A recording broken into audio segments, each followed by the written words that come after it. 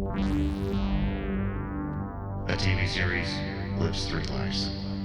The first ends with the series finale, the second with the rewatch of the series, and the third with the fan commentary podcast that accompanies the rewatch of the series. It is inevitable that they go through all three stages. The first watch will turn into a rewatch, and a rewatch into what you see before you. Travelers, a dark podcast. Everybody, welcome back to Travelers, a dark podcast. My name is Brad LeBaron, and I'm joined by my sister, Mel LeBaron. Say hey, Mel. Hey, Mel. Thank you for being here on this Zoom for these season finale episodes. We've been going through Dark as travelers, doing a second watch through as people that know what's been going on all throughout the Dark universe. We've seen all the episodes, but with this show, you just gotta watch it a couple times to really let it sink in. And even then, I don't even know. It seems to seep away after a few weeks, but. We finally finished season 1, and we are very excited to have back our episode 1 guest, Tim Kipples, right? Kipples? Correct. All right. Hello again. Hello. Welcome back. So we started you down this path on this journey with episodes 1 and 2, and now we're at the very end of this at 9 to 10. So. Just without spoiling anything, what did you think of your Dark experience thus far? Well, I'm going to say what I already said when you asked me the first time. Mm-hmm. It's really a problem that I'm only allowed to watch the first episode. Mm-hmm. It's very difficult, not just to keep watching. It is. Even in this a second time through, I just want to keep on watching. It's very addictive. Yeah, so I'm very glad that after recording this podcast, I will finally find out what season 2 will bring. Yes. Yeah. Oh man, I'm sure you're because it's such a cliffhanger here. So yeah, I'm sure that after this episode, you're just going to be able to really go on through. But then you'll have season 3 to wait for. So, which people used to do. People used to wait for television to come out weekly, even. It didn't always come out in one bunch. That's how they used to do TV. We've finally gotten to the end of it, and there's a lot of twists and turns that have happened that we've talked about in these episodes with our various guests, and really excited to touch base with you again about all of these things. We're going to be doing episodes 9 and 10. Episode 9 is Everything is Now, and episode 10 is Alpha and Omega. So, there's a lot to talk about today, guys. So we're gonna try to cover everything, but forgive us if there is something that we miss. There's these 2 episodes in particular, being season enders, are just jam packed with information and paying off things from earlier in the season, and you guys know how TV works. Episode 9 though, we've just to talk a little bit about where we left off. Where was it on episode 8? We had we left off on the 2 time machines sitting on the table with Tannhaus, and the with the cell phone that Ulrich left him. And I think that this episode starts with that time machine doing something, right? And then after that, it's another one of the introductions with like a bunch of characters to kind of center you again, like this show tends to do. Except this time you see your actual faces rather than pictures of all the characters. It's the first time I think they do that. But yeah, it starts actually very. This episode starts very like what you've kind of come to expect from a intro of a Dark episode. Not any talking, just a lot of exposition, a lot of information, just to refresh you as the viewer. So, what did you think of the introduction to this one? Anyone? Mel? Tim? Uh, I, I don't know. I guess in every episode, even earlier on, they're always questioning things like, what is our purpose? Mm-hmm. Lots of moral issues are brought up. Yeah, yeah. Origin, beginnings, and endings, and Mm-hmm. cycles. So I think it's all Coalesce. yes, sure, that works. They all really start to coalesce Yeah, yeah. the last two episodes. But Mm-hmm. it's not necessarily new. They've been kind of asking these sorts of questions throughout the whole season. Yeah, yeah, yeah, yeah. They're just starting to get kind of closer to each other. Mm-hmm. Yeah, it's also in the intro, it's the first time you see Alexander, who we will talk about a little later. Mm-hmm. But it's the first time you see the young character's face in the show. Like you see him in the intro before you see him actually play on the screen, which is interesting. But Mm-hmm. Yeah, what did you think of just let's just say like maybe a little bit about Tannhaus and the time machine stuff leading into this episode, Tim? Yeah, well, first of all, obviously I was confused that there seemed to be two sets of time machines. Yeah, I'm not talking about the two devices that are in Tannhaus' office, because yeah. that more or less explains itself, and he also explains later in the episode. Mm-hmm. But I still had in my mind that the kill chair was some sort of time machine. So suddenly you see this Yeah, kind of device, and I thought, okay, why do they have a second time machine that looks so much different and obviously works in such a different way? yeah, yeah, That's yeah, that was what confused me. yeah. Why so many time machines and forms of time travel? you Yeah, know? and especially if you have a time machine that looks rather harmless like this device, why do you need a chair that kills people? Yes, it's a very, very good question. Yeah, yeah. Because it's you're right. You do have this like just this suitcase thing, and then this thing that supposedly does time travel, but then kills people. So it's like, how are those connected? You know? But yeah, we mentioned parallels though in this episode where it's called, Everything Is Now. Um and there are a few things that are happening again in both timelines that are similar. Specifically, I wanted to talk about Egon and Ulrich. They have a lot of parallels that have been going on throughout the season because Mm-hmm. Ulrich resents Egon for his relationship. Well, just many things that Egon had put him through, and so Ulrich is kind of, in a way, a response to Egon in the way he polices. So, um, yeah, in this episode, we have we start with like the younger Egon arresting and apprehending Ulrich after he had bashed Helga in the head.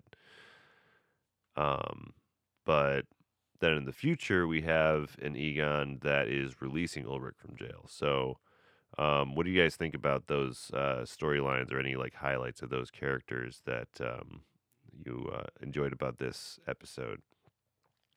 'Cause I really like young Egon. personally as just a character. He's like one of my faves. Mm-hmm. But Yeah, obviously he takes his job very seriously, which yes, old Aegon does not so much. yeah, yeah. He's very like much.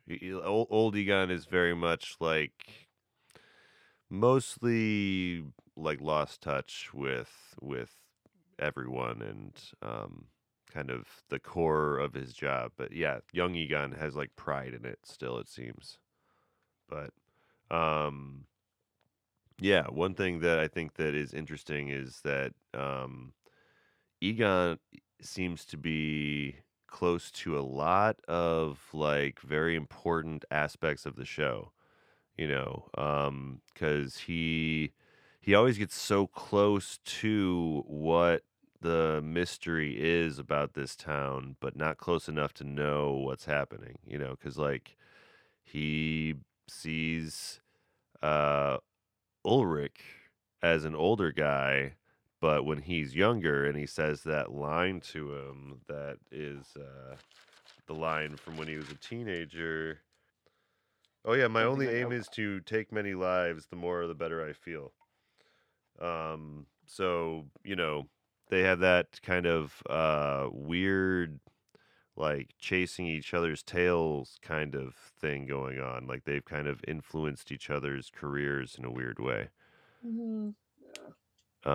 A little side note on that, it was quite surprising for me that an old person, old Aegon in 1986 is slightly over 60, probably 64, 65, and he Yeah. understands English good enough to understand it from this song. That's not particularly usual for old people in the 80s in Germany. Most of them were not that good with English. Yeah, yeah. Well, you know, it's weird. Like that line is weird because it does come up a couple times. Because like, so he says it to, yeah, because he says it to young Ulrich in that one scene because he hears it in the song, but then old Ulrich says it to young Egon. So like, Oh.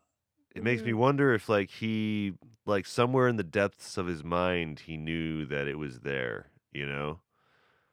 Like he had heard it before, but he didn't remember what from. But what he had heard it from was old Ulrich in the past, you know? Oh, sure. But I think Egon, he's just like, by the time he's old, he's got like this foggy like memory and stuff. So like he's not like trying to put the pieces together like other characters are, you know? The pieces are just like coming to him, but he's not like trying to like he's not putting them in the right places or Well, I think Egon, his ego has gotten the better of him. He's like, I'm right, I have a hunch, and I'm going to act on it, and I'm right. And he doesn't really seem open to Oh, you any mean kind old of, Egon? yeah, old Egon.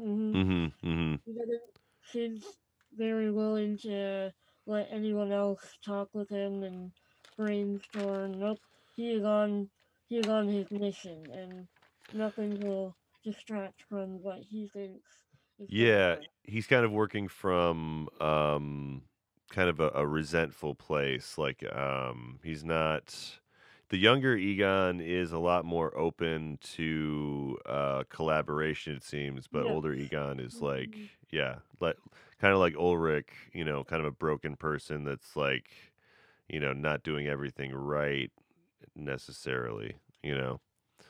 Yeah, and he gets told off for this by his boss. His boss explicitly says, "This is not the 50s anymore. So this is it's not the time anymore where you were important and where you were better than everyone else." Uh-huh. Yeah. Mhm. Kind of puts Yeah. him in his place. You know, he's like, Mhm. you're 3 months away from retirement. Like, just do what I say. Yep. Yeah. Yeah. And, yeah, meanwhile, him and Ulrich, we mentioned in another episode, but him and Ulrich are both following their instinct and going rogue with their investigations and stuff. So, like, they're Mhm. both literally doing the same kind of mistake, which is fun too. Ulrich actually reminds me of Bruce Willis in the Die Hard movies. The way he looks like, and it keeps getting worse from episode to episode. That's true. I didn't think about that, but yeah, by the time he's like in that cell, man, he's looking really rough. Yeah. Ulrich has a really bad time at the end of this season. Yeah. I mean, he did just beat a kid almost to death. So there is that. But yeah, he thinks that he thinks that he did what he did was right, and that he thinks that basically, like Egon mentions that there was 2 dead kids at the site, and he's like, "What? There can't be. Like I killed Helga. Like it's done. Like I stopped it." And this is like also I think the first time that Ulrich is realizing that there's more to it than he first thought, based on his hunches. Right. Yep. Yeah. So, but yeah, there's also what we were talking about the chair in the episode. So how it's like, what is that? How is that connected? Why is that a form of time travel? But yeah, this is kind of expounded upon a little bit in this episode. Because is this the one where Noah and Helga are looking at the chair? But what? Yeah. Helga and Noah are working on the Yeah, chair. that's right. This is the first time I think we see them working on the chair. Because there was a scene earlier in the season where I think they're putting Eric in the chair, right? Mhm. But you don't see who's putting Eric in the chair. Right. It's this is the first time with all the hints all season, it's kind of basically told to us that the bunker is the kill room, and Noah and Helga are kind of putting it together. Mm-hmm. As no one knows it will work because they just need to have faith. Okay, so that gets to the theory that I wanted to bring up, and I guess they just lay it out right here. But I didn't realize my first watch through that the bunker was also the kill room. Yeah, I didn't either. I only put that together this time. Did you wait, Tim? Is that something that was apparent to you watching this? Not at first, but I think I knew it before episode 9. Okay. Yeah, because so I always thought that there was like maybe a room offset to the bunker, but really it is. I think what they're getting at is that only in 1986 this room was used as the kill room, right? So, I think that it's not a matter of, like Mikkel said, it's not a matter of what, but when or whatever, I remember this scene from 2019 when Charlotte searches the bunker and finds some of this wallpaper, but I don't remember in which episode that happens. Yep. And that's something that I kind of forgot about, I think. I think that's like one little little piece that I had forgotten about when the reveal happened at the end of this season. So, yeah, that was a nice little clicking moment. I was like, oh, okay, that makes sense. But yeah, we have the conversation between Noah and Helga, or middle Helga, and yeah, basically, like Helga is kind of done. Like he wants to stop doing what they're doing. Like he's kind of he's stands up to Noah for the first time you see with him. But then Noah gives him this big, really bleak speech about existence and God and stuff. I'll scroll up right up there. As the Oh yeah, right here. there we go. Yeah, I'm just gonna read the whole thing. Yeah. He says this speech about how he Noah is the preacher, of course. So he has this speech ironically about how there is no God, like there never has been, only, basically the only thing that matters is what we do. But yeah, he says people are so Helga is like threatening him with his tool, like he's gonna stab him in the stomach, and then Noah like gets up close to him and like kind of pushes it into him a bit, like a super badass move, like, yeah, stab me. And then he says this thing. He says, "People are bad, malicious, evil. Life is nothing but a huge spiral of pain. And the world is doomed to be destroyed. But this is our ark," pointing at the kill chair. "And I'm Noah. If we can harness this energy, we can change everything. Then we decide the world's fate, removed from all the evil and all the pain. We create a time machine. We'll reorder everything anew, the beginning and the end." So this is like the first time I think we really get to see what Noah is about, because up till now it's just been a lot of kind of smoke and mirrors with him. He's doing stuff with Bartaj, but you don't really understand what that's about. But yeah, here you really, really get to know, like, this guy is either crazy or evil in some way, but he's definitely like not. Yeah, I'm getting a real feeling he's not a good guy. you know. Are we sure about that? Because obviously he thinks he's one of the good guys. Yes, maybe he's right. He could be right. He says he is fighting for the light, and that Claudia, which we'll talk about in a second, is fighting for darkness and the shadows. He uses a lot of light and dark analogies, which come up a little more in second season. But he definitely like basically lays out, though, the framework of what the fight is that he sees. But yeah, let's actually talk about that. This is got the episode that reveals who the wispy-haired old lady is. So we finally find out that is Claudia. So that's Regina's mother that used to own the power plant, and all we know is that she, as far as we know, still owns the power plant in '86, but is now this disheveled old lady. So she comes back. Bartaj is the only one that's home, and she tells Bartaj to give Regina a picture, which is a picture of Regina and Claudia. Oh my God, it's hard to keep these names straight, guys. But yeah, they finally so Bartaj, he's never met his grandma. He thought she was dead, and he plays this pretty cool, honestly. And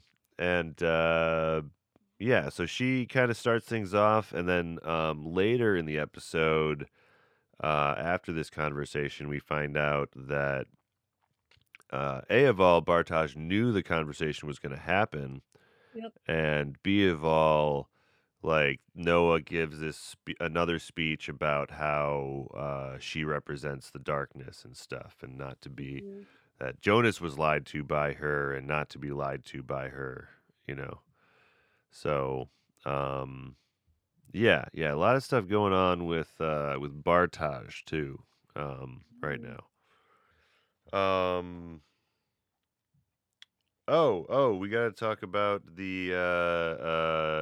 Hannah a little bit in this episode. Oh, Hannah. Yeah. Yeah, she had some real moments in this episode. Sorry, young Hannah and old Hannah both have some like really deceptive things going on. Like, young Hannah obviously said lied about the rape thing, and got Ulrich in jail. And then in this episode, she lies to, well, she suggests to Katerina that Regina actually was the one that told the cops, because her grandfather was the Egon. So she just kind of plants that seed in Katerina's ear, and We're then talking about young Katerina and Hannah. You didn't clarify. sorry. I thought you were talking about when they were older, but then yeah. No. Young Hannah. Young Hannah suggests that, and then plants that seed that we already know came to fruition from the other episode. Right. And then she also in the future lies to Katerina again when it comes to the affair. Yep. Like, she basically says that she was trying to get out of the affair and Ulrich didn't want to end it, which was the opposite of what was true, because she wants to destroy Ulrich. And Mel, you want to share how she's going to try to destroy Ulrich? Oh, so well, then We we have took to notes. back up to when. Well, I guess we don't have to talk about that part yet, but so way back into the past in what year? 86. 86. Okay. 86. We meet Alexander / Boris, and we as the audience know his real name right away. There's no surprise there, but Yeah. that's not well known in the Linden universe. Anyway, so Boris kind of shows Yeah. up a teenager. I refer to him as Alexander usually. Alexander shows up as a teenager, and he has a plastic bag with his original passport and then his new identity as Alexander, as well as a handgun. And then Hannah just happens to be in the forest nearby and sees this teenage kid bury something. And when he leaves, she finds it, and she held on to it for all this time. And then, as a grown up, once so Alexander becomes the head of the nuclear plant, and so she is a masseuse, I guess, and yeah, it's the first time we hear of that. Yep, and so she is in the office at the nuclear plant, giving him a massage, and then she takes the plastic bag from 86 and lays it beneath his face from the massage table, which I liked how she did that. She's like, look what I got. She's real subtle about it, Yeah. manipulative. And he's in a very physically vulnerable position as he's lying on the table. Yeah, it's a real power play. Yeah, it's definitely a power play. Yeah. And she kind of, is like, I know things about you, and I want you to destroy Ulrich's reputation. Just destroy him. Yeah. She just it's kind of foreshadowed in her conversation with Katerina, where she kind of plants the seed that she was, Ulrich still wanted her. So yeah, she's already kind of began that process, and now she's going to the next step and having Kohler do what he can. Which is she's just been holding on to that for years. So we see her, as a kid in '86 and grabbing that. So she had a handgun and a passport in her possession for decades, which is crazy to think about. But yeah. big episode for Hannah, and to emphasize her deception and her kind of manipulative qualities. You know, she's For a sure. very complicated character. Like it's hard to feel sympathy for Hannah, I think, And because it's she not is. What's up? sorry, I just wanted to add, and it's not comforting to know that she owns a handgun now. Yeah, yeah, yeah. Now she's got it out and she's like looking at it and stuff. you know. And she's got some really, yeah, bad intentions for a lot of things, it seems. So I think with the Too. exception of like Jonas, I don't think there's a lot of people that have any good things to say about her. Tim, what did you think of Hannah? Did Yeah, you? in the first few episodes, I thought she was basically a nice woman who just happened to have a lot of bad luck in her life. So I did feel sympathy for her. It changed a little when she accused Ulrich of raping Katharina, but I thought, yeah, okay, she's a 14-year-old kid. Kids sometimes do stupid stuff, never mind. But especially after this episode, yeah, everyone knows she's just a crazy bitch. Sorry about that.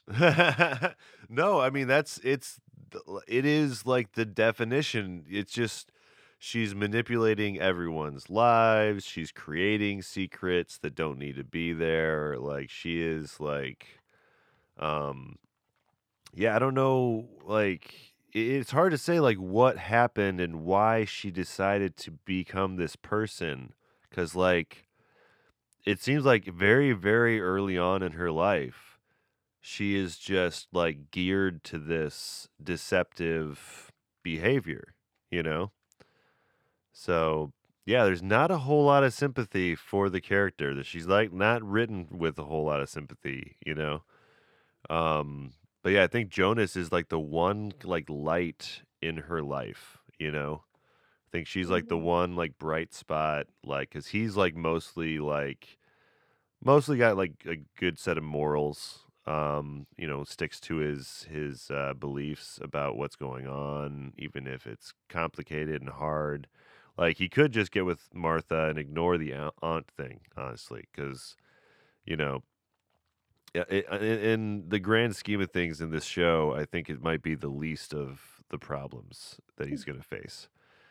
You know, but yeah, it's complicated though, because he's such a pure individual as a character. You know, I just want to say they do a very good job encapsulating like the feeling of being a like teenager in love.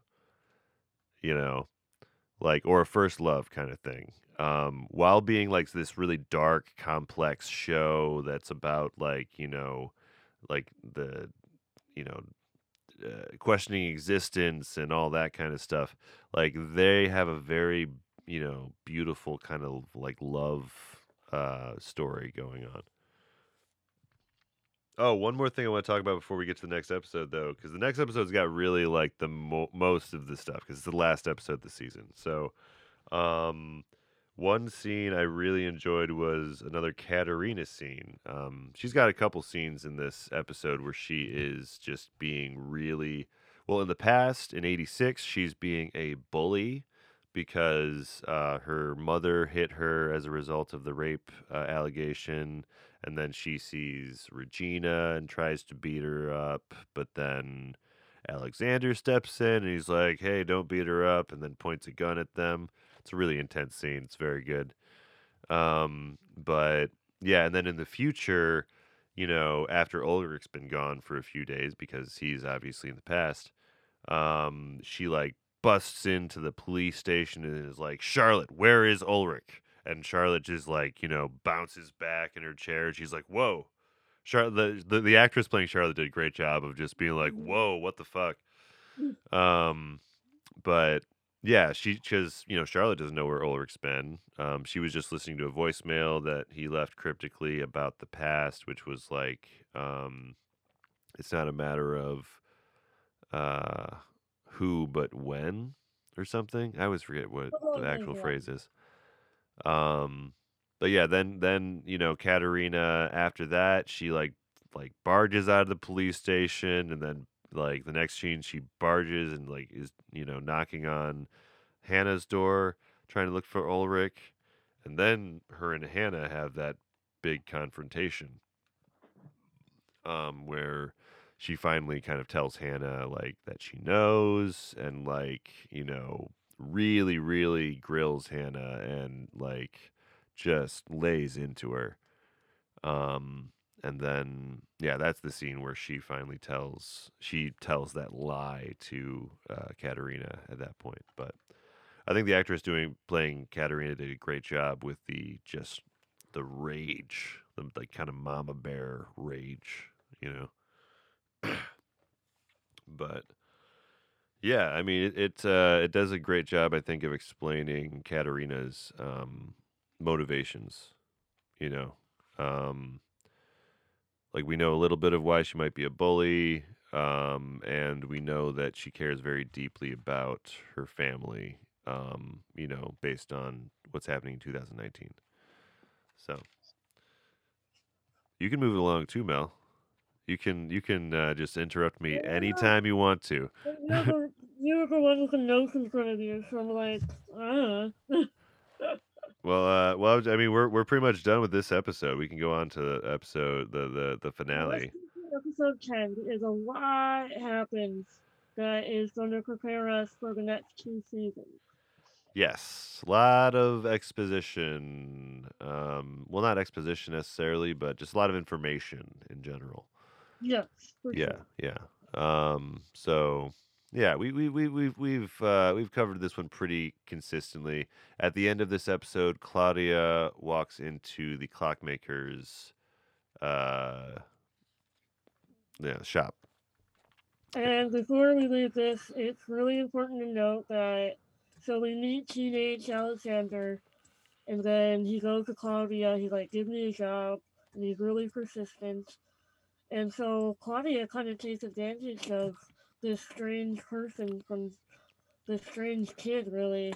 Yeah. And he has him weld the door in the cave to keep the barrels away, to avoid potential nuclear stuff. Yep. And to keep it a secret from anybody in the town. Yep. Yep. So it's ironic that he ends up being the head honcho at the. I don't think it's ironic as much as intentional. Yeah. Because he's one of the. They don't want to spread the secret to more people if they don't have to. Yeah, for sure. Yeah. So I just figured that really needs to be highlighted because it has ramifications for decades. Yeah. And just to go over the timeline of the barrels as of this episode, I did. So there was the original incident that created the spillage for the barrels, right? Which I'm not sure exactly when that occurs. But then in 1986, that's when there is the cave full of barrels. And then also in 1986, she puts up the wall with the door. So as of then, all the barrels are underground. But the barrels are moved when I think right before they investigate the grounds in 2019. I think that's when they're moved the second time because they are moved into the back of the truck that Jonas ends up going to. Or the stranger, ends up going to find the cesium. And I think showing how Claudia hires Alexander to seal the door, it kind of starts to show how old Claudia comes to play, because old Claudia seems to have a lot of answers. Because she gives the blueprint of the time machine to young Tannenhouse as old Claudia.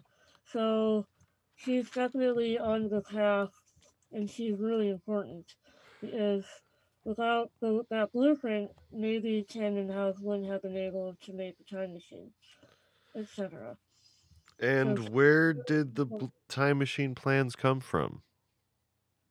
I don't believe she says.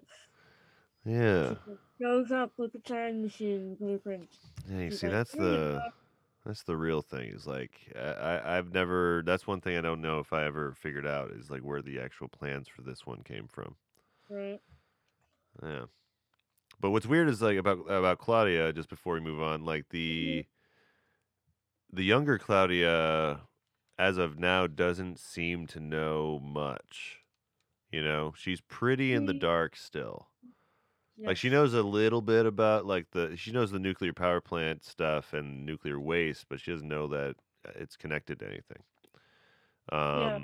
And that'll lead us into season 10 perfectly because Season 2, when episode 10. Episode 10. I was about to say that. Not... Where when Katarina stalks into the office about Ulrich, that basically notifies Charlotte that Ulrich is not around. And so that starts Charlotte's journey as well to be like, okay, where's Ulrich? And she eventually finds a picture of him in a mugshot in an old newspaper clipping. Yep. Yeah, she's going through a bunch of old newspapers from 53, I yeah. believe. Mm-hmm. Yeah. Mm-hmm. And and then with the I can't replicate it perfectly, but there's like this really cool voice, intense voice thing that they do whenever there's like someone she's discovering something and it's like she's gasping or something over and over again. Anyway, I love the audio in all of these episodes. The use of the music, like just the use of their actual like soundtrack score or whatever. Very good. Anyway, the season finale is called Alpha and Omega. It's episode 10. And this is where stuff gets real weird. Even weirder. You know? But it starts off by kind of answering some questions that have been on your mind the entire season. So you get to see Peter, the day of Mikkel's disappearance, drive away from the prostitute that he was going to, that, you know, we've met in the previous episodes. And then he's in the bunker when all of a sudden he's praying, you know, give me the strength to change what I can and accept what I cannot, which he repeats to himself a lot. And then a portal opens up in front of his eyes, and out pops Mads. So, yeah, he calls Tranta, and Tranta comes over promptly, and essentially it answers immediately like why they are acting so suspicious all the time, and then on top of that, old Claudia walks in right after they they both join, Tranta and Peter are in there.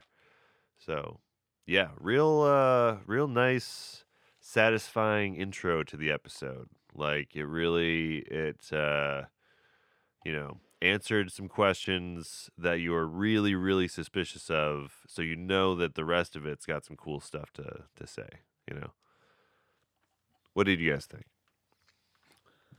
Although it is a bit disappointing when Claudia says, "There's a lot I have to tell you," and then you sit there and think, "Okay, please tell us," but she doesn't. Yeah, this show's really good about that, isn't it? It's like there's so much that you need to know. Cut to a different scene. It always happens off screen when people find out.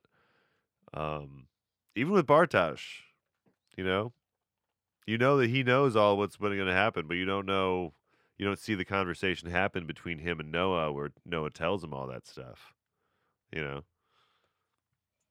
You think it's just Noah being like, all right, so you're gonna do this, and then your grandma's gonna come over. Yeah, I know. You thought your grandma was dead, but your grandma's gonna come over, and you know, I would love to see that kind of exchange, between him and Noah. Um, but yeah, it's you still really don't know what's going on with this old woman or what her motivations are. Noah doesn't like her, but Noah seems really evil, so maybe that's a good thing. So yeah, she's still very much in mystery at this point, but we are getting more and more of her. So we know Claudia's important. We know that she becomes important, but we don't know why or how Mm-hmm. or when. So yeah, we know that the kind of mystery between Peter and Tranta is kind of solved. We still know that they're doing something that is suspicious because they're doing something for Claudia that we don't know about. And there is a part later where they're like kind of talking about what Claudia said, and they don't know whether or not they can completely trust her. But we'll get to the book a little bit later.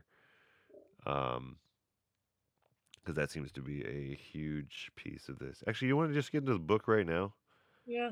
Like we're talking about it. So there's this book. We've seen a few times. It was in the possession of Noah. It's got the triqueta on it. We see him like the first time we see Noah at the church. He's got it in his hands, and this is a book that several characters have possessed, and it's gone between a few. It's been around. And we find out that Claudia gave a copy of this book to Tranta and Peter. So they've been following this book, which seems to be like, I don't know. I think it's just like events from the timelines, maybe. But yeah, they apparently like knows that like everything that happened in the last like however many days like happened, and as Claudia said it was going to happen and what was in the book, but pages are torn out at the day that the season finale takes place in. So basically the book has run out of pages, and now Tranta and Peter apparently are expecting Mads to come back alive. Because that's what Claudia told Tranta, apparently. So yeah, they're waiting in the bunker at the specific time. That's like I think the last entry in the book, but we don't know why.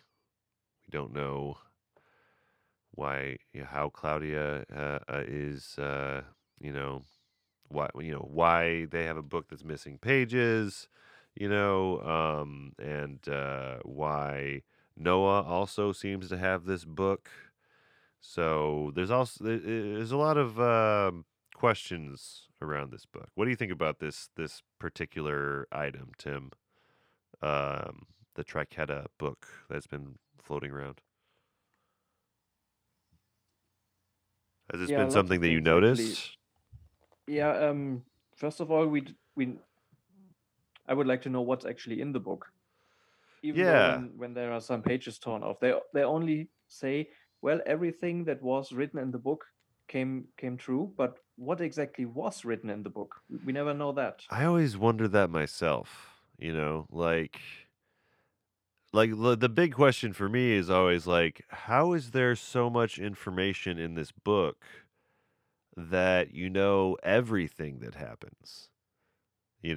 Like that's like either like really concise writing or like, it does seem to be a little weird, like just how much information is in this little thing. Yeah, maybe there are just some important details and everything else is left out, but those details are enough to know that the book for some reason can see into the future. Yeah, So yeah. so maybe they are it's just enough to manipulate them to believe that someone knows the future, even though it might not be true, or it's just some manipulative game that Huh. Claudia plays. We don't know. Yeah, because that's what Tranta kind of voices that concern to Peter at one point in the episode. He's like, what if she's lying to us? Like, there's no more pages after today, and Yeah, or some pages were ripped out because yeah, maybe something that was written on those pages actually did not come true. yeah. And what do you think about Noah's book? Like, do you think that that's the same book, or like, does he have a copy of it? Like, I don't know. The one thing I will say is, like, it seems like Noah's book seemed a little. It didn't seem like it was missing anything. Did it look Well, like? What's him?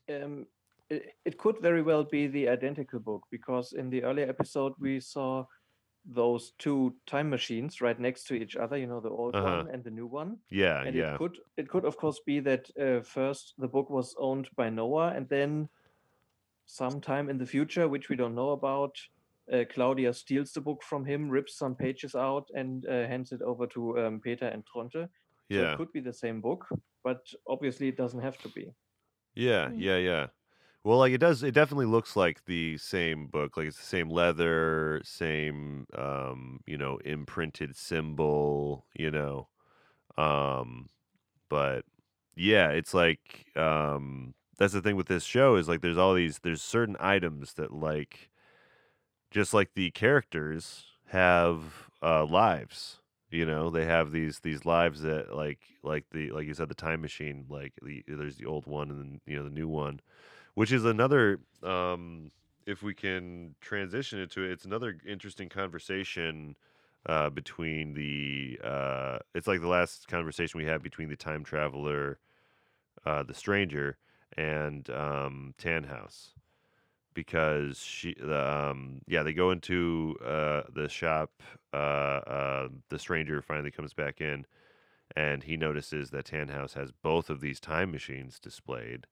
One is the old weathered one that he's been carrying around, and then the other is like a brand new identical one. And the stranger is very surprised.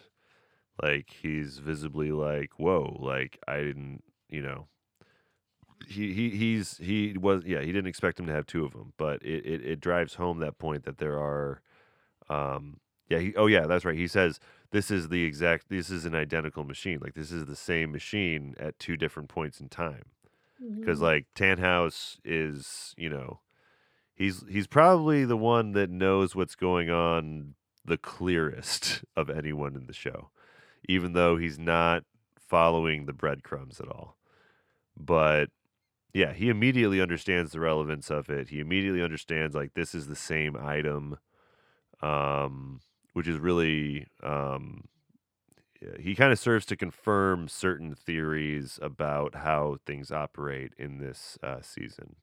He kind of, like, literally is like, he's like walking exposition for the, like, background of how this works, which is nice to have as a character. But yeah, he explains a lot in this episode. He really basically, like, just lays down essentially how it works.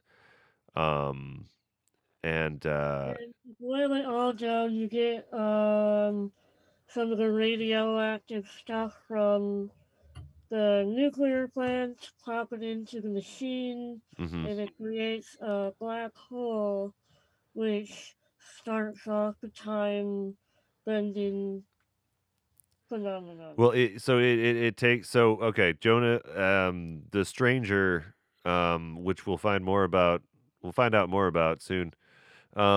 He goes on to the back of this truck near where the prostitute is, and that's where the containers are being held. Is just a semi truck out there, and he grabs a little piece of cesium, and then he goes to the time maker, or the Tannhaus's clock shop. But yeah, so he's oh, sorry. I got off in the weeds.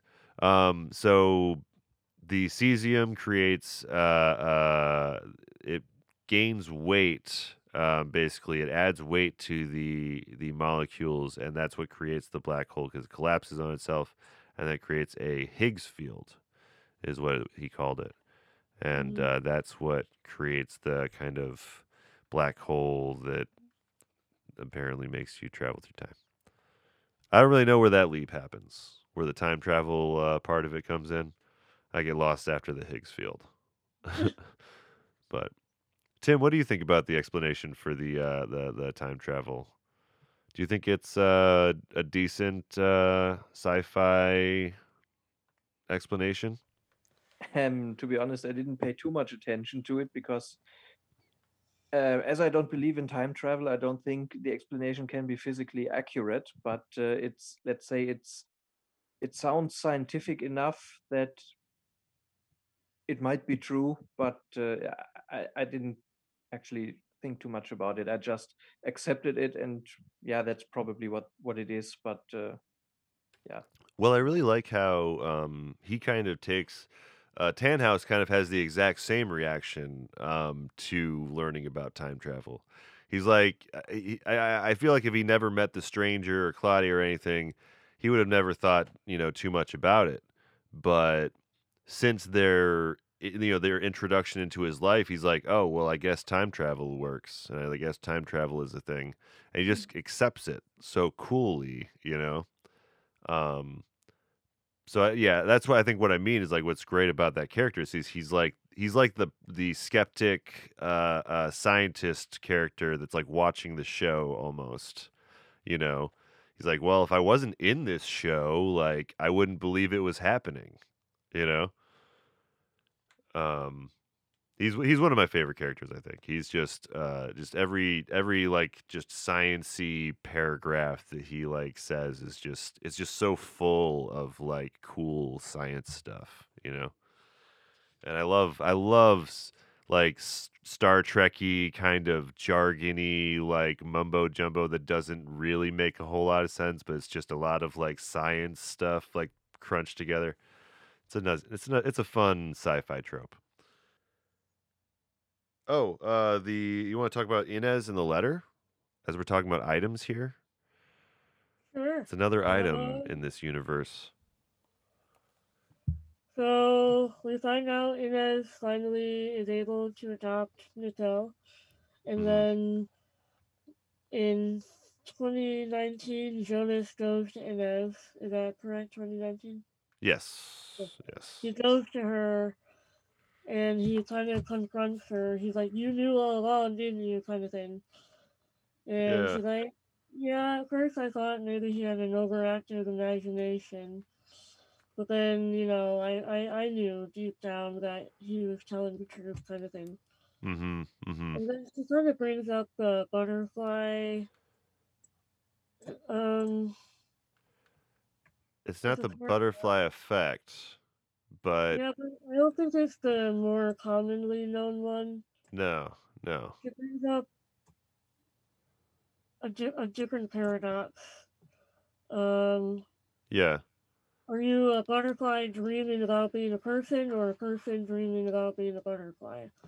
So she's trying, I think, like to say she's talking about more identity versus never mind. All right, I'm not making sense. Anyways, you can edit that or not, but anyway. Well, So I can jump off of that. So, she's basically like trying to, I think, make him feel, because she thinks he's crazy, right? Like she kind of maybe thinks he's from the future, but like also she's like, yeah, he's probably just a kid, because she thinks that he's been traumatized. So I think she's trying to help him work through that, and so she brings this up, or like um, if you're like a butterfly and you wake up, or if you have a dream that you're a butterfly, living a butterfly life, and then you wake up and you're a human, like who is to say if you aren't just the butterfly living a human life in your butterfly dreams? So and then Mikkel says, maybe I'm both. So he's Yeah, like, maybe I'm in both dreams, is what he basically responds with. right. So really great. I mean, like as someone that literally is from the future, it's like, well, I guess I'm kind of because in this analogy, the dreams are 1986 and 2019. You know, but yeah, yeah. But yeah, she's trying to kind of to comfort him and stuff, but she doesn't quite know yet that there's more to it than all that. That's true. But yeah, we get a really nice scene with Inez and Jonas, where Jonas is like yelling at her about how messed up his life is and how honestly he's kind of voicing how weird all of the relations have become on the show for the first time too. You know, he kind of because he's like, he's yelling at her. He's like, I find out that Martha is my aunt, and my grandparents are this, this, and this, and like, I think it's the first time in the show he lays out the like alternate family tree that is actually the family tree. Right. Mm-hmm. But he also gets the letter back, which he just burnt at the end of the previous episode. So it's, I think, one of the first times that Jonas is starting to understand how all of this works. Because before, like he's done the time travel and stuff, but I don't think he understands that, like, how the items work and how, like, it doesn't matter that he burned it then, like he's getting this item from his previous in the item's timeline, you know. So he gets the letter back, which we know that the stranger gets at some point. So there's another item that's important. So we got the book, we got the letter, and I guess there's those necklaces all around here and There's there. so many necklaces. Yeah, it's hard to keep track of the necklaces. Really, that was like maybe one of the hardest things with this season. Is like, wait a minute, there's like several. Um, So yeah, there's that. The butterfly dreams. Yeah, I wanted to ask you, Tim, what do you think about the kind of philosophies that they are bringing up in this series? Like, is there okay? I guess this may be a two-part question. Is German culture like very focused on philosophy? Because I know there's a lot of big. There's like Nietzsche and other big philosophies that come out of Germany. Um, is that something that's common in German television to be this deep into philosophy? Um, Absolutely not. No, even though Okay, we do have a lot of philosophers in German history, but okay, in popular TV, this does not play any important role. okay. That was something that like I really like when I was watching this. I'm like, wow, this is really philosophy heavy. Like, are they just philosophy heavy all the time over there? Like, um, so yeah, okay, it's good to know. It's not like you guys are always going on these philosophical conversations with each other about life and death and existence because it's so bleak in this show. Everyone's just so bleak about everything. Yeah, it's good to know that Germany isn't just a bleak place as is represented in this small town in this show. But speaking of small town, we should talk about these love triangles that are happening. yes. Yes. And it calls back to the parallel thing too, because the original teenagers were Hannah, Katrina, and Ulrich, and Mm-hmm. now the triad is Bartosz, Martha, and Jonas. Mm-hmm. So it's very. This show hammers parallel universes all the time and parallel stories Mm-hmm. with all the different characters. Yeah. Yeah. So, yep, Yeah. there you And go. There also What's up, there's Tim? also a love triangle in the 1953, isn't it? At least a foreshadowed love triangle. Oh, are you talking about with like Agnes and the Dopplers? Um, Agnes is the woman yeah, that moved in with Egon. yeah, exactly. Yeah. Because I think she is trying to win over Egon's wife. Mm-hmm. Yeah, she definitely seems to be getting pretty close to her. Like, physically, very close to her. And yeah, the first scene where where she moves in, they're both just like gawking at her. So yeah, there's definitely something going on there. There's some sparks. But it's hard to say where that's going. But yeah, you're right. That is another love triangle though. Well, possible love triangle. But yeah, I would say the big difference though between them is that the secrets and the other triangles have nothing to do with the weird time travel stuff necessarily. Like the secrets between Bartaj and Jonas are like the secrets between like the dark side and the light side, I guess, in this universe. Because it seems like, I mean, if we're gonna go like just to use Star Wars as a reference point, Jonas would be like the apprentice of the Jedi, maybe, whereas Bartaj right now is looking like the Sith apprentice or something. You know what I mean? Like he's talking to Noah all the time, and he knows what's going to happen in the future, but he doesn't seem like it bothers him. You know, whereas like Jonas is having this like existential crisis and everything because of what he knows. So I feel like in this season, they both have very similar um, storylines, you know, and the same girl that they're interested in. So yeah, Bartaj is like Dark Jonas. Well, Bartosz is more of a pawn of Noah, whereas Jonas is an independent agent as well.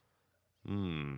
He's not really being manipulated by anyone so much, whereas Bartosz is being groomed for sure by Noah. Well, I mean, you could maybe think that the stranger is manipulating him. What's up, Tim? Yeah, that's exactly what I wanted to say. Yeah, because I mean, That's true. he's the one that, if anyone, has been dictating his actions. Oh yeah, you're right.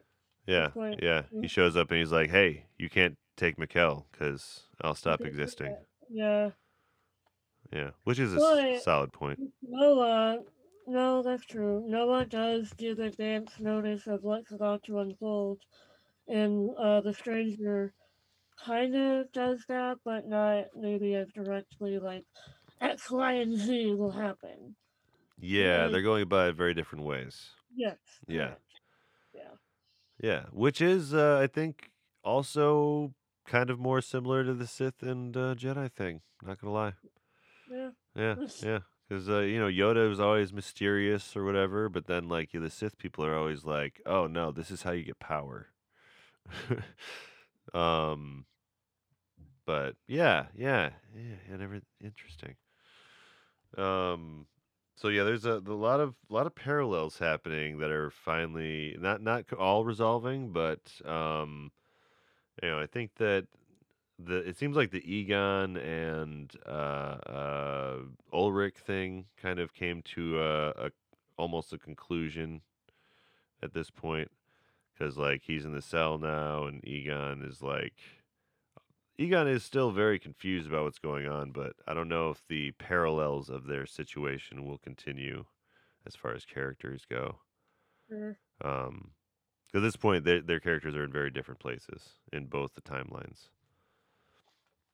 Um, but in this episode we have Helga's story. Helga's story you know, mostly revealed in this episode. So we find out, you know, we find out why Helga ended up in the bunker, Yeah. in the children's room bunker. Right. We find out that he is under Noah's control. We find out that he doesn't want to be a part of all of this.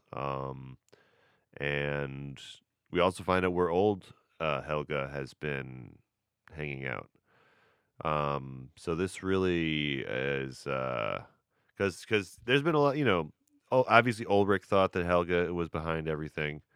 And as a viewer, you might still think that Helga is behind some stuff because the mystery hasn't been revealed. But this episode reveals that at least more. Like he's still got blood on his hands, but he's not like the mastermind. We find out. Although I mean, I think you could probably assume that it's Noah that's pulling the strings with Helga. If you're Right. paying There's a attention. lot of manipulation and secrets with a lot of characters. Yeah, Noah has a lot of references, I think, to chess pieces. In one Yeah. of the speeches with I think Bartaj. So yeah, he very much yeah, he's like everything kind of needs to be in his place is what his philosophy seems to be. But yeah, Helga confronts Helga in this episode too. So Helga first goes out to the cabin.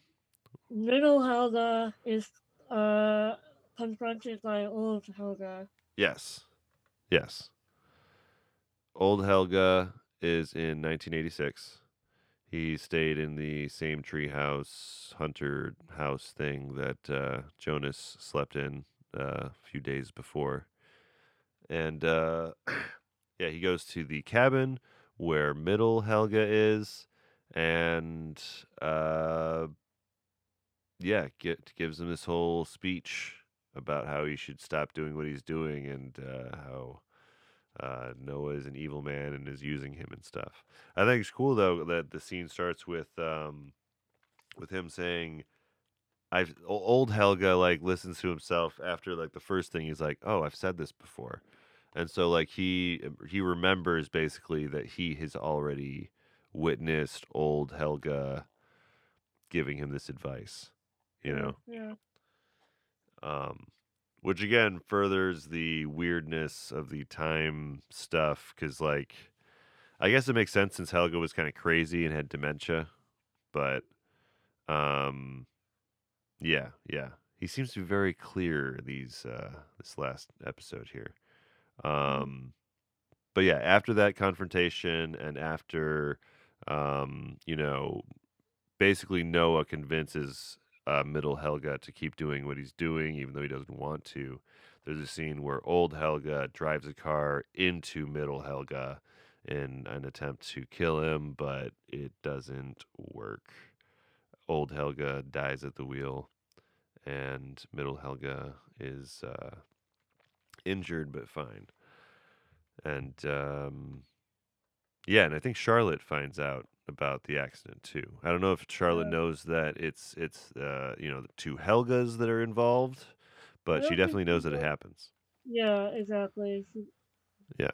starting to put together pieces. She saw Ulrich's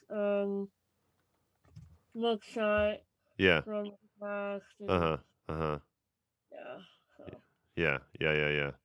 So Charlotte is getting more and more deeper into this mystery. Like Charlotte so far has only, scratched the surface when it comes to the time stuff. She knows about everything else, but the time stuff is still like in her blind spot. I think we should now talk about when So Noah has a big speech with Helga in the chill room, and then they decide that the next person for the tilt chair is Jonas. So that sets us off to when Jonas tries to visit Nicole in the hospital.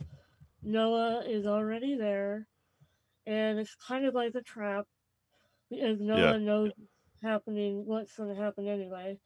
So he knows that Jonas is going to show up in that hospital room. Correct? And so Helga has chloroform or whatever to subdue Jonas, and then when Jonas wakes up, he's in the chill room. Yep. And then we have the big reveal. Big reveal of season 1. Yeah, so yeah, this is a question I was going to ask you but then stopped. Tim, what did you think about the big reveal that the stranger is Jonas, older Jonas? To be honest, I was already quite sure that this was older Jonas. Mm-hmm. Okay.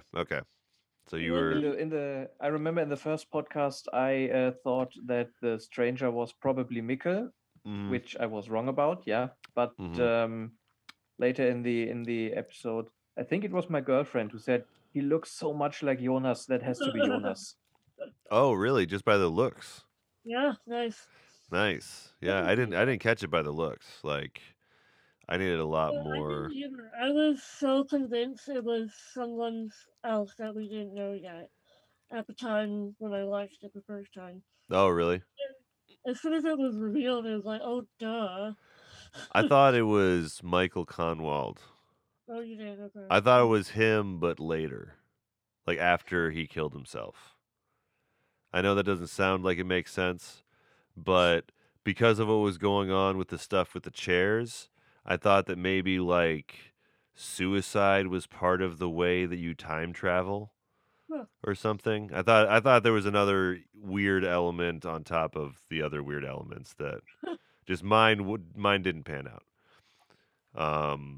But yeah. Well, I thought that and I thought that maybe because of the fact that you don't really get to see the cleanup of the suicide or the aftermath of the suicide. So I was like, why is that a mystery? You know, like maybe there was no body. But yeah, I had a whole bunch of weird, crazy conspiracy theories going on before this episode. But yeah, no. So you saw it coming though. So, but what did you think about that interaction though? Like, about like Jonas leaving himself in the chamber like that. Tim. Well, future Jonas already knew that this was going to happen anyway. So Yeah. for him, it was let's say an easy business, but not so much for young Jonas, obviously, because he's trapped in the bunker and obviously he wants out, and he can't understand why his future self won't let him out. Yeah. But yeah, he will find out in 33 years probably. Yeah. Well, you know, I just thought it was just like, I don't know. Like for me, I have trouble like memorizing lines and like performing them in front of people accurately. So that's the whole like trippy part about that with me in this show is like I feel like I would mess up my lines 33 years later, you know? But like they just, you know, cuz if you know what you're going to say, couldn't you mess up what you know you're going to say? You know? I don't know. There's like for me it was like there's this big mental trip that I go on with that. Cuz like how do they say it exactly how they remember it being said, knowing that they said it like that? It's like yeah, you don't need to remember it, because when you say it, you actually say it for the first time. You just don't hear it for the first time.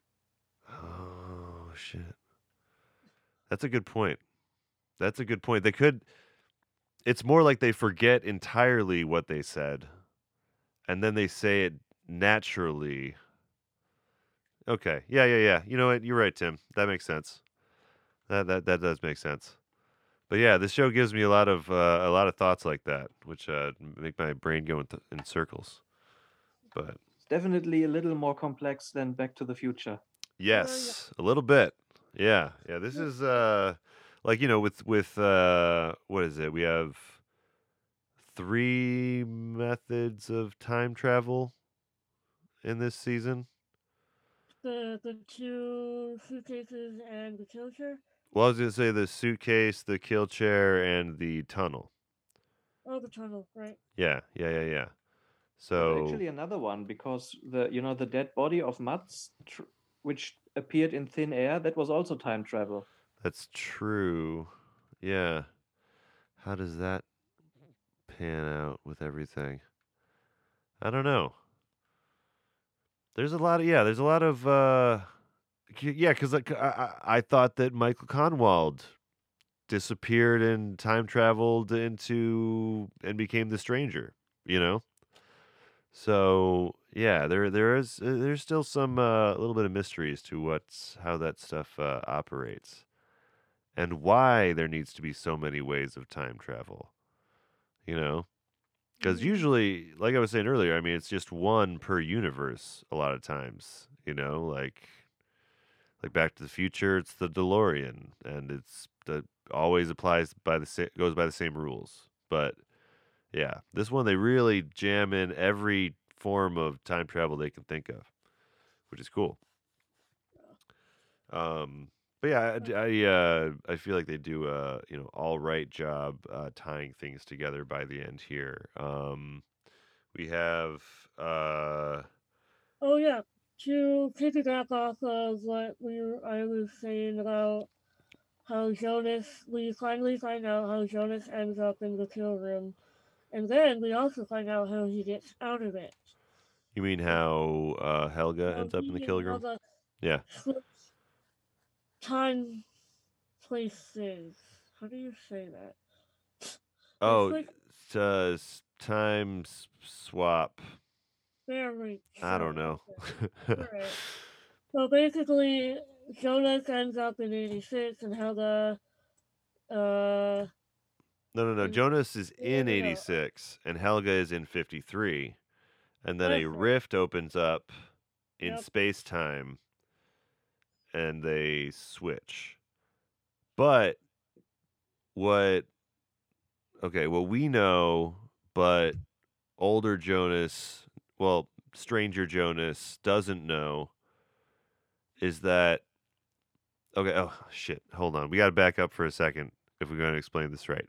So, Noah and Tannhaus, some information from those two is relevant here. Noah Tannhaus talks about how like he could maybe destroy it if he, brings whatever to the origin.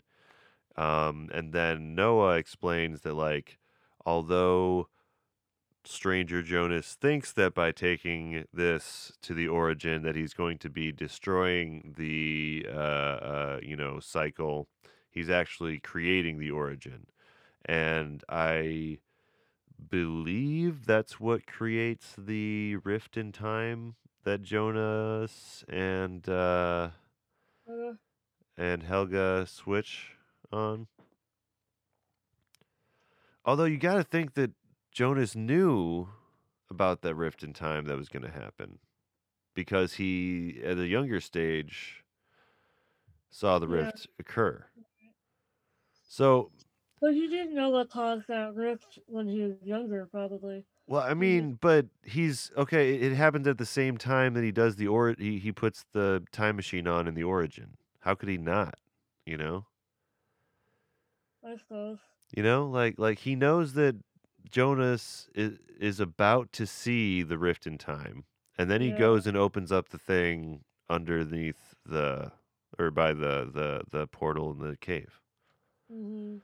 So maybe Noah is under a incorrect assumption that Jonas doesn't know what he's doing. Or maybe if Noah is right, then that would mean that the time, the timeline actually gets altered when future Jonas activates the device, because then something completely new happens. Maybe. Yeah. Yeah, like it goes on another, like it plays through a second time, like that with everyone resetting. Kind of like a long form Groundhog's Day scenario, but instead of that, it's like 99 years. Right. Man, is that how Groundhog's Day worked? They never really explain how Groundhog's Day works because it's not that kind of movie. Right. Yeah. Well then, okay. So once the two change places, Jonah,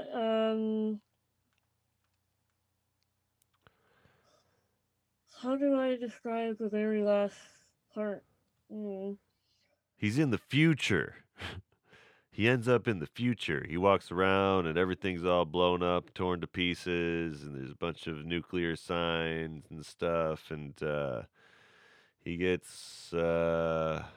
And everyone wears face masks, so COVID-19 is still around in the future. Yep. COVID-19 is still raging. They got to be safe. Although she up front, she's not being safe. That's Yeah. She has her, nothing on her face, but yeah, she hits him with the butt of her gun while she says, "Welcome to the future." Bop. And that's the end of the first season, and you're like, what? Yeah. What?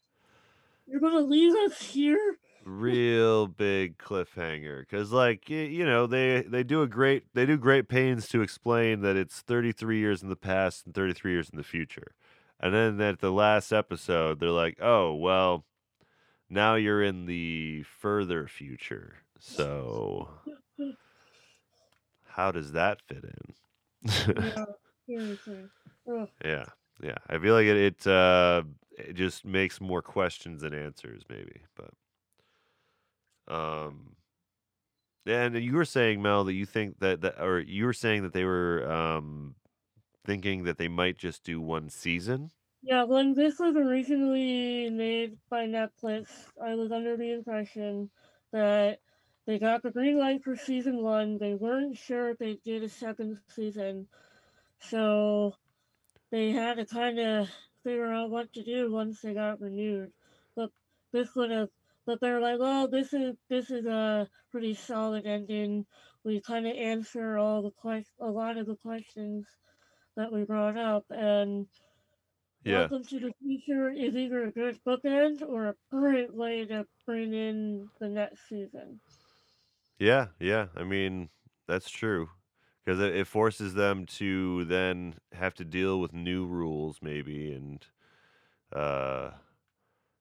because like I don't know, everything before this moment is like pretty, like all the strings are pretty connected. What? Yeah. All the breadcrumbs become the loaf of bread, and you kind of see it from all angles. Yeah. What's coming? And then kind of throws everything out of the window again. Yeah. But wait, I just spent this whole season learning about all these things, and then what? Yeah. Yeah. What did you think about this, Tim? About the ending? Yeah. Well, the ending made me regret that I agreed with you only to watch season 1. Yeah, it's. I bet it was really hard not to press the next button on the remote. Yeah. Yeah. I think this is maybe like I loved the first season, but this is maybe one of the moments where I was like, okay, this is like something special. This is like really, really like they really care about this universe, it seems. Right. Yeah. But yeah, now you get to watch season 2. You don't have to. You can. At least until you get to the end of season 2, you'll be free. Hooray! But yeah. If you could not watch season 3 until we can interview you, Yes. that would be great. Yes. Fair enough. Think of it like old school television, the way they used to do it. That reminds me too of when I first watched this. Since we didn't know there was going to be another one, I was really like sad. I was like, oh, this is really lots going on, lots of characters, time travel, and then I was like, well, I guess it's probably over, and then I think like a couple of months later, Netflix was like, yeah, we'll eventually renew it, and then I got really excited again. Nice, yeah.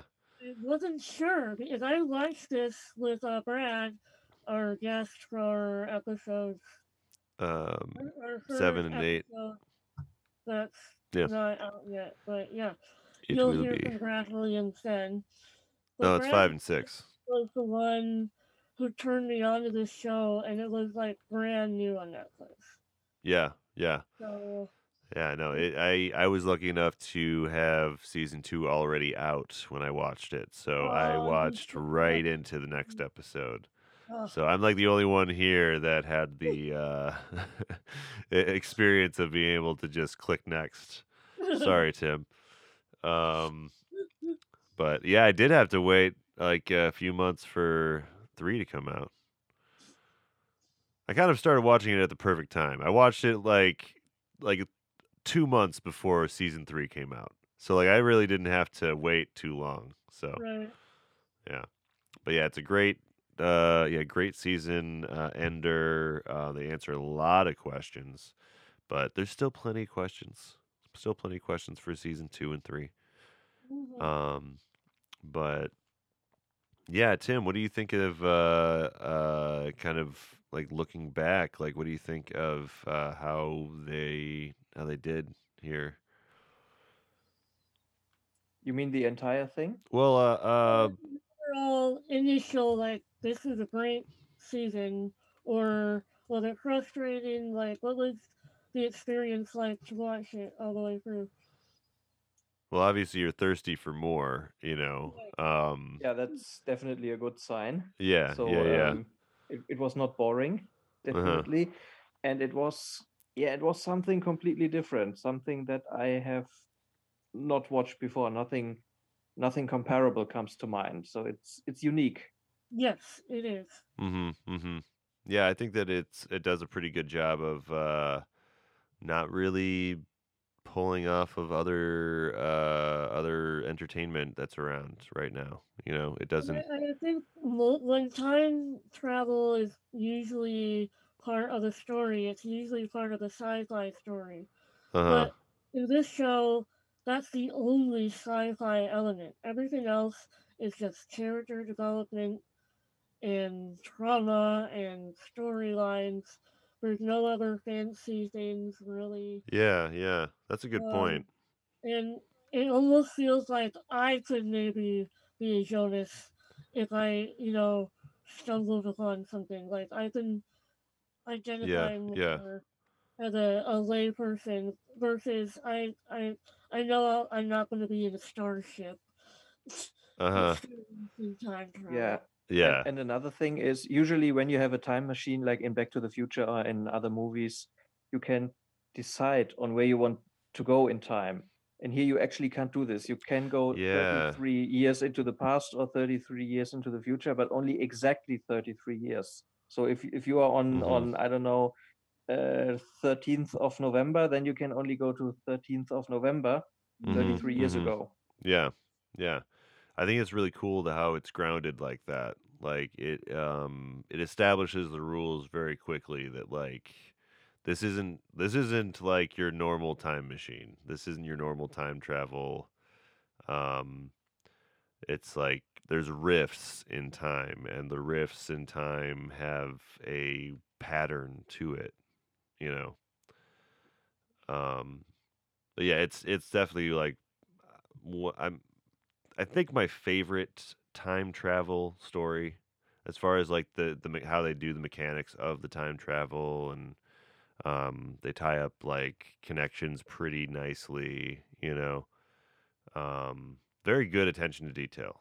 Like that's the biggest thing, is their detail from scene to scene when it comes to things that you see like maybe way later down the road, but it connects to something earlier in the season. Like they do a great job of doing payoff to those things. But yeah, I mean that's season 1 though. So we're gonna wrap up this episode. We've been we've had a good convo about it, but yeah, we're gonna get into season 2 next week, guys. So yeah, get prepared for our conversations of episodes 1 and 2. I think there's only 8 episodes of that season. And yeah, anything that you guys want to plug in your personal lives, like podcasts or TV shows or what have you? I've just been reading a lot lately. I've been in the mood for short stories, Mm-hmm. so I've been reading a lot of short stories. Ah, okay. Nice. Mhm. Yeah, it's always good to catch up on some reading. What about you, Tim? You've been consuming any media lately? Yeah, actually, I'm also reading at the moment. Okay. There is a German author. His name is Sebastian Fitzek. I think most of his books are also translated in English, so you Okay. could give him a try. He Okay. writes, like psycho thrillers. If you read Ooh, some of his books, you think this person should not be allowed to walk freely among other people because he's probably a danger to other people because he has Yeah. so many crazy ideas. Uh-huh. how do you spell that? Sebastian So that's Sebastian, sorry, uh, Sebastian in English, and uh, then Fitzek, Fitzek. okay. There he is. Yeah.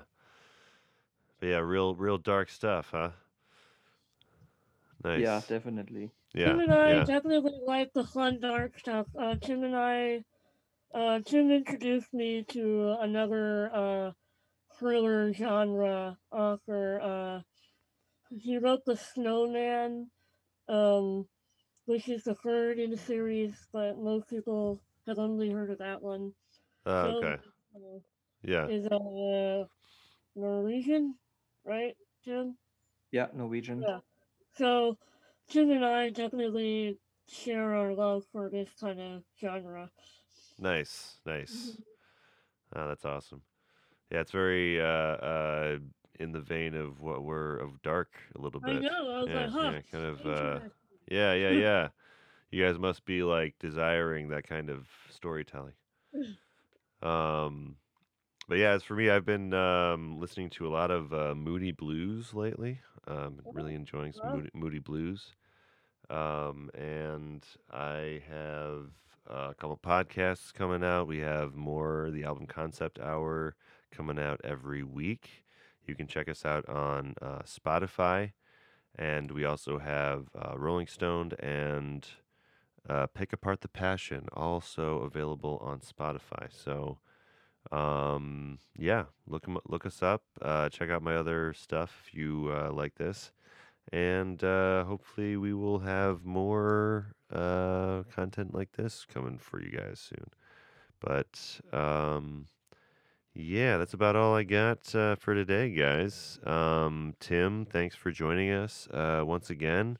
It's really great having you for the season finale. And I'm really excited to see what you think what come next season. So, Yeah. yeah. Yeah, But thank you very much for inviting me again. I enjoyed it. yeah, it's good to have you. But yeah, we'll catch everyone next time on Travelers, a Dark podcast. Hey, everybody, don't leave just quite yet. We do have a few more minutes of discussion. I left the recording going, and Tim ended up having a nice little history lesson with us about East and West Germany and a little bit more context for the Dark Universe. So, yeah, stay tuned to hear a little bit of that conversation. There were actually two Germanys, as you know, East and West. Oh yeah. Do you have any idea which Germany Oh, this series is actually set in? that's a very good question. I didn't even think about that. Winden.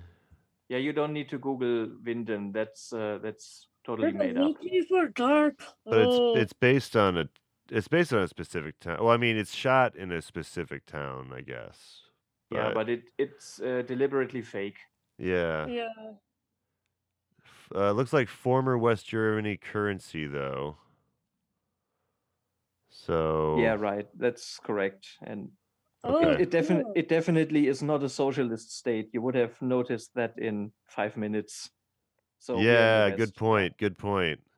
It is. It's like very. That's why I think it translates to an American audience very easily, is because it like the governmental stuff is like an American town. Yeah, exactly. I was just wondering whether you had noticed that or whether you had even thought about that. I completely, it's one of those things that's not a huge chapter in U.S. School system.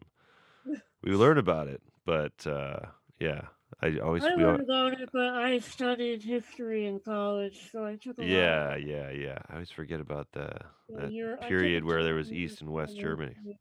Mm-hmm. Yeah. When did the wall come down? Was it in the 80s, Tim? Yeah, it was in 1989, actually, in late 1989. Okay. Right, yeah. And the reunification was in 1990. Okay. Yeah. So that's pretty recent, yeah. Yeah. Well, I mean, not recent, but 30 years ago now. Oh. I know. Every time it's something in the 90s, it's like, oh, that was like 10 years ago. And it's like, oh no, actually not. Yeah. Okay. Well, West Germany. Okay, that makes sense. And another fun fact which I had prepared for the podcast, but there was no opportunity to share it. But I have to share it now before I forget it. Yeah. The car that Middle Helge drives is exactly the car that my parents had when I was a kid. Oh, really? Nice. That's a cool little Easter egg for you. Oh man. Yeah, I was gonna say I didn't have too many extra questions for you on that front this time. I'll try to have more German specific questions next time. You don't need to. That's fine. But yeah, that's my special field, obviously. Yeah. I mean, while we have you, it's like, no one's better to ask. I don't know if we missed any other underlying things based on it being German. Yeah, I think you explained a lot in the first episode you were on here about that. So I didn't know if anything else German specific came up over the season or not. So I wasn't sure. Yeah. But I haven't noticed anything in particular. The most important things were already quite clear in the first two episodes, and we talked about that. And right. I don't think a lot of new stuff came up, which was important to talk about. Right. Yeah. That's what I kind of figured. So that's why I was like, oh, I don't know what to ask, and I feel like we kind of did a deep dive in that. So the one thing is, I did make like an assumption that like there was a lot of this deep philosophical stuff on German TV. Yeah, I was like, because I don't have much experience with German TV, so this is like my limited experience here. But yeah, that was the one thing. You have a huge film industry, though. Well, if you compare it to Hollywood, then no. But they have something. There are some German films. Yeah. A couple of years ago, a German film actually won an Oscar for Best Foreign Film, and I highly recommend that. Which one? Yeah, which one? The Lives of Others. I love The Lives of Others. It is so good. Oh, and this one actually plays in East Germany. Oh. Yep. Okay. It's really good. It won a long time ago. I remember watching it in like undergrad or something. Yeah. Yeah, it was a couple of years ago. I want to say 10 years, but it's probably more than that. Huh. Yeah. The Lives of 2006. 2000. Oh. Yeah, that's what I thought. I was like, I don't know. It just doesn't seem like that long ago, I guess. But I saw it right before the Oscars that year, or either right before or right after. But it's really good. Mm-hmm. Okay. Yeah, I'll have to check that out. Mm-hmm.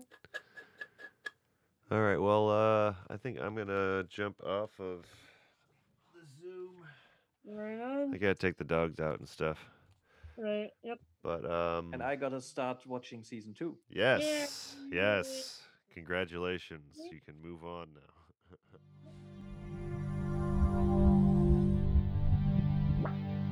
The Travelers are Mel and Brad LeBaron. Special thanks to Alex Wiley Coyote for the music. Until next time, the end is the beginning, and the beginning is the end. of this podcast. This has been a Revolver Audio production. Executive producer Brad LeBaron. For more podcasts, visit soundcloud.com/revolveraudio, or to support new content, visit ko-fi.com/revolveraudio.